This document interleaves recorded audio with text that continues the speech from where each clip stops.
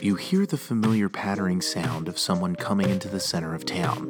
You, like some other people unlucky enough to still be here in this godforsaken place, this place you used to be proud to call your home before those two gangs showed up and took over everything.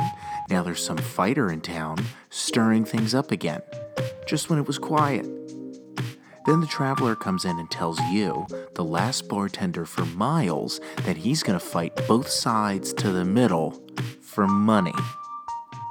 Now, I want you to think really, really hard. What movie am I actually talking about in this intro? Let's ride into a desert on a horse with no name. It's a fistful of dollars here on Reel of Thieves.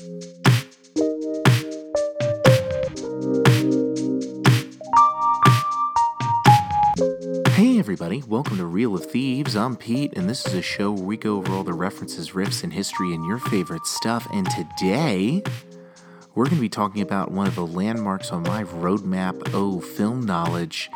It's A Fistful of Dollars by Sergio Leone. But first, if you like today's episode, make sure to like and share with a friend. Please, it helps the show a whole bunch. And if you want to find ways to support the show directly, head on over to reelofthieves.wordpress.com. Or if you've been binging me, we're on episode 8 now, so es posible. You already know all the amazing ways that you can support the show. And please do. I'm very hungry. The night is dark and full of terrors. So I've had some cool shout-outs over the last couple of weeks, and I'd like to do the same for some others. If you're not a part of the podcasting world, you should be. I've met some super supportive human beings here. Please go do yourself a favor. Download Anchor, download Beams, follow Breaking Character while you're there, and start a show and become a part of this crazy world of voices that I've joined. We want to hear yours too, and we want to support you. And I'm going to hop on this love train. Here's some cool pods that you should follow. Should there be music? I feel like there should be music. Computer? Music, please. Nice choice, my dude. You're welcome. Right at the top, That Damn Podcast is great if you're a fan of talk radio shows, morning radio shows. They have a new episode on Spotify this week talking about their time on Designated Quizzers, other fun stuff, including Kodak Black and the Panthers.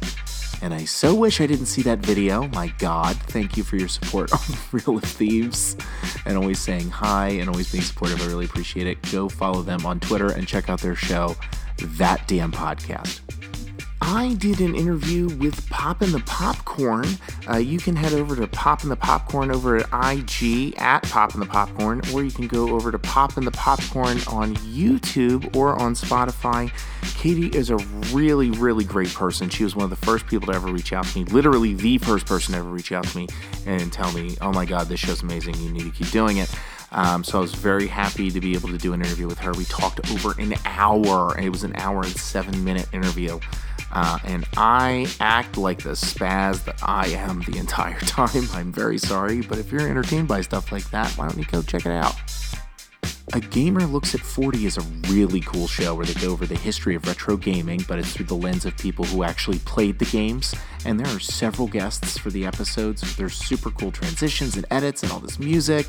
His new episode's on point-and-click adventures and LucasArts and Sierra comparisons. It's super cool. And thank you for shouting me out in that episode. Feeling is mutual. You're an awesome show. Gamer Looks at 40. Please like, follow, and share. If you're a fan of Marvel's What If series, and not just the show, I also mean the long-running comic book series, why not check out a show called Dear Watchers? It's a multiverse and what if podcast. They've been supporting their show for a while now, and I'd love for you to check these two dudes out. They have an encyclopedic knowledge and soothing voices. The show's just actually really relaxing to listen to and it's chill. Dear Watchers, a multiverse and what if podcast. Check it out where you get podcasts, and Dear Watchers on Twitter. The Twisted Cape is a Philadelphia-based podcast like myself that specializes in all things comic book, and they were kind enough to check out all of my shows and had nothing but kind words to say to me and just DM'd me and was like, hey, you're doing amazing, and I'm thankful for the support. Thank you so much. You can head over to thetwistedcape.com for more of them, including satire and opinion pieces, reviews. It's actually pretty neat. Twisted Cape. Life's twisted, so are the capes defending it.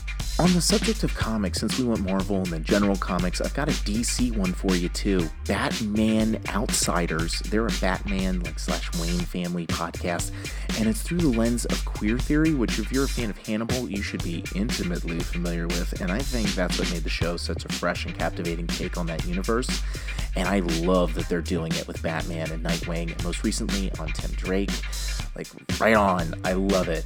Batman Outsiders, hashtag JLQ. All right, that's all the shout-outs for this week. Thank you so much. And before we continue, we're going to be diving deep into A Fistful of Dollars and Yojimbo. So here is your spoiler alert for those. If you haven't seen them, you should. Please go see them.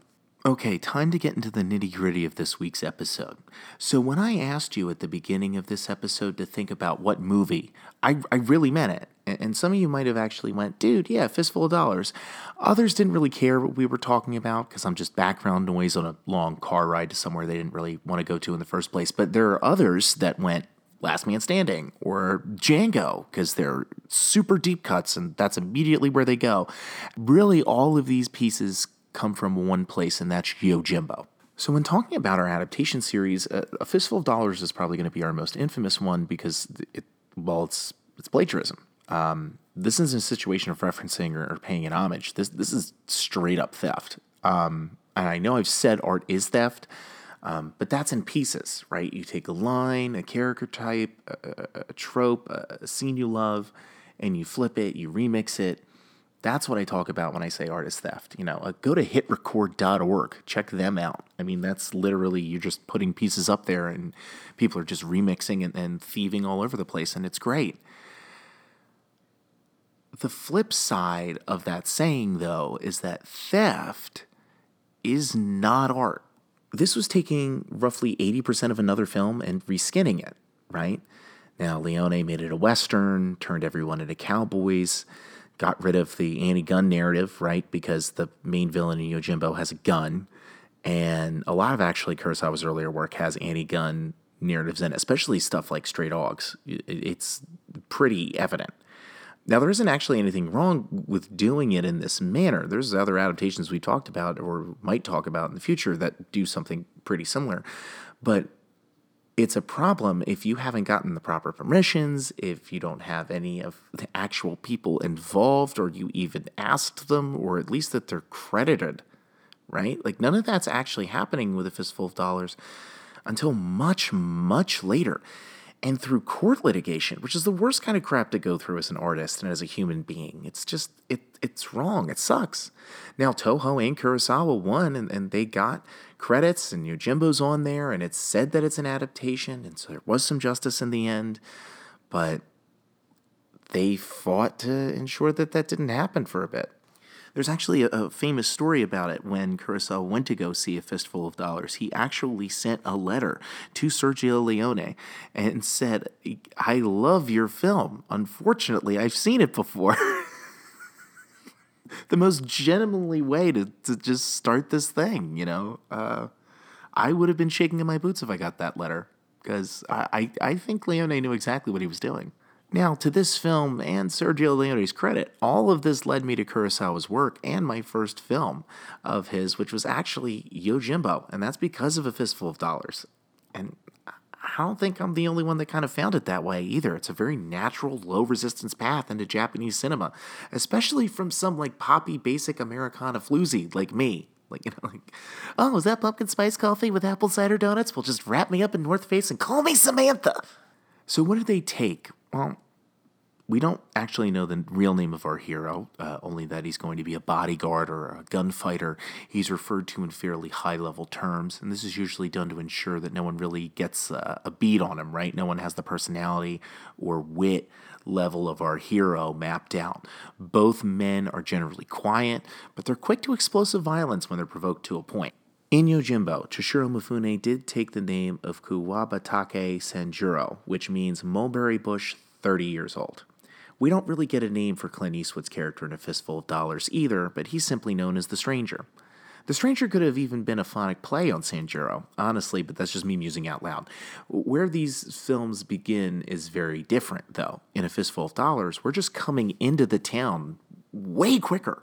In Yojimbo, we start with a stick toss at a road fork. Yojimbo also has a scene with a younger farmer boy leaving his family and basically dishonoring them to join one of the gangs in the nearby town, which leads Sanjuro to where the war is happening. So far, life or the Tao or the spirits have taken him to this place, right? So he's not leaving. In both films, they go into the saloon and detail their plan to the barkeep, who tells them quite plainly that they should just pick up and leave, you psycho son of a bitch. That's not going to happen, is it? In Yojimbo, you could start to play some mental games here to try to figure out Sanjuro's real motivations. He doesn't actually come across as amoral in the beginning either. It does seem to think that life has a mission for him, right? He is, after all, a samurai, or at least was, who was meant to serve their master. And this stick kind of pointing him in the direction in many ways replaces that order from a master, replacing it with an order from on high. There's this evidence that he's at least somewhat spiritual and somewhat multifaceted. The stranger in A Fistful of Dollars just kind of seems more greedy because we don't have the context at the beginning with the farm scene or the stick. But he also feels like he's got a secret. We don't really know what it is yet. There's just some sly smiles and grins. But the stranger, by comparison, feels a little more mysterious to me than Sanjuro, but they're both fairly mysterious people. So as the film goes on, a lot of the same plot beats occur. Both men appeal to both sides in an attempt to get them to bid higher, but both want the fighter to prove themselves. In the case of Yojimbo, Sanjuro's sent out on a mission, but before leaving finds out he's going to be betrayed and killed through eavesdropping. Everything escalates to an all-out brawl in the street until government officials arrive and make everything peaceful again. In A Fistful of Dollars, the stranger finds out about a detachment of soldiers killed for gold by the Rojos family and decides to act like a couple survived the attack. He tells the rival Baxters, who run to the cemetery to try to get them to testify against the Rojos. But he also tells the Rojos where they are, and they show up to stop them before they can talk. It's a ruse to start a gunfight, as both soldiers were already dead, and the stranger was just using them like puppets to make everyone shoot each other. Both of these plots lead to the same one, where we find out about this separated family through gambling. The fledgling simp husband bets his wife in cards and or dice. It doesn't matter, he's a gambling addict. The man bet his wife on the damn table. In both movies. Jesus Christ. They have a son. Daddy, where's Mommy? Oh, Daddy hit on a 16 and now he's a single parent. Then he's like, oh, baby, I'm sorry. No, fuck you. What's your name? Oh, that's right. It doesn't matter. You lost me the day you bet me into a sex slave, you fucking bastard. Holy shit. But hearing about this captured woman and how she's constantly trying to escape and the story of how she got there and at seeing at one point her running towards her husband and son awakens this honor within our hero. And now we have to help this family. All the while, there are suspicions building about whether or not this badass is a bad guy or not. In Yojimbo, our very smart villain doesn't show up until later in the film, and that's Unosuke the gunfighter. So he has less time to evaluate Sanjuro. But he also needs less time to evaluate him because he's so damn smart and he's so crazy. The other thing that sets Unosuke apart from everyone else is that he has a gun. In A Fistful of Dollars, Unosuke is replaced with Ramon Rojos, who also arrives late, but not that much later. And he doesn't have anything particularly special about his gun. He's just another gunfighter who just happens to be really good. So why bring all this up? Why is it important? Well, it touches on that anti-gun narrative I was speaking about earlier with Yojimbo. You actually had marketing taglines on posters like the sword versus the gun, and that was actually really big in Japan. The sword, the katana, that represented a particular way of life that was kind of getting destroyed by Western nations coming in with cannons and hand-crank Gatling guns and revolvers in the 1800s. And there was this idea, and this idea actually found its way into other movies like Star Wars, and that's the sword. It's more elegant and honorable of a weapon when compared to the firearm. That the firearm makes you less of a traditional warrior, makes you less of a samurai in this case, right? Because his reliance on the gun eventually kind of makes him vulnerable to Sanjuro. In A Fistful of Dollars, the stranger shows off his ingenuity, sure, but he's just as reliant on the gun as everybody else. He's just higher skilled. The guns don't make Ramon or anyone else more crazy, either. In Yojimbo, it feels like Unosuke's gun is actually making him drunk on power, both from the fear people get when he points the barrel in their face, or the instant kind of orgasmic release of death he gets when he pulls the trigger. And he actually does look elated when he makes it go bang bang. You don't get that in A Fistful of Dollars. Just that Ramon is on the similar level to the stranger, and that's kind of a problem for his plan. Both Sanjuro and the stranger end up successfully freeing the woman and reuniting the families before being captured and found out to be the traitor all along. Both lead to the torture of the men who escape through stealth while holding onto threads of life. The barkeep comes in to save the day and nurse him back to health over time until the barkeep's captured while trying to bring supplies to our hero, who now has to make a triumphant return to town to save the barkeep and put this whole thing to rest for good. Because now it's personal. In Yojimbo, Sanjuro dispatches most of the gang members and has a final duel with Unosuke, who, in a dishonorable last-ditch effort to kill Sanjuro, convinces him he needs his pistol to go to the other side with him, or he'll fall naked. Sanjuro, trying to respect a dying man's request, gives it to him. However, he was ready for the betrayal. In A Fistful of Dollars, the stranger uses metal plates to deflect bullets like a crude bulletproof vest to help us win his last fight against Ramon and also show how friggin' smart he is. Afterwards, the barkeep and the rest of the town are free and our heroes leave to fight another day, a little bit richer than before. Except in Yojimbo, there's a little extra scene in the ending fight. That boy I told you about in the beginning that told off his family is found in the last second, and Sanjuro screams at him, freaking him out with his sword, to go home and do exactly what he told his father he didn't want to do, which was live a long life eating gruel. It was Sanjuro's way of saving another life before they ended up down the same road, and it was actually a nice touch that I also missed in A Fistful of Dollars. Now, I hope this doesn't come across as something where I'm just bashing A Fistful of Dollars. That is absolutely not what I'm trying to do with this. A Fistful of Dollars is still an extremely important film to me and to many other people. It's unfortunate that the background of this film is so marred by litigation. But it is this litigation and this unauthorized adaptation that is actually what started me getting into and nerding out about film history. Because I found it so interesting that the laws had this many holes in it, that they were able to do things like this and get away with it for at least a certain period of time. I felt like it really hurt artists, but it also introduced me to a lot of other artists I never would have found, and I never would have ever been able to do something like this, that's for sure. Both A Fistful of Dollars and Yojimbo introduced Western audiences, particularly American ones, to two new genres of film: Japanese samurai films and Italian spaghetti westerns. Both of these are subgenres of the larger action genre and would go on to influence the likes of modern filmmakers like Martin Scorsese, George Lucas, Steven Spielberg, Robert Rodriguez, and Quentin Tarantino. And while both films capture a magic and energy that's iconic, it kind of seems that each recreation of this story is losing a little bit of its fidelity. But neither Yojimbo or A Fistful of Dollars seem to be doing that. They still seem to be glittering like gold. For homework this week, I'd love if you would dig into some modern takes on other Kurosawa films and find the original it's riffing off of. Watch them back to back and see what they did right or wrong in your eyes. What would you have done differently? What would you have taken out or put in? And let me know. Socials are Twitter at IG at Reel of Thieves or reelofthieves@gmail.com. I'd love to read your other pieces if you've been following along with us and doing the homework. I really, really do. Don't be a troll, be an artist, and I will see you next time here on Reel of Thieves.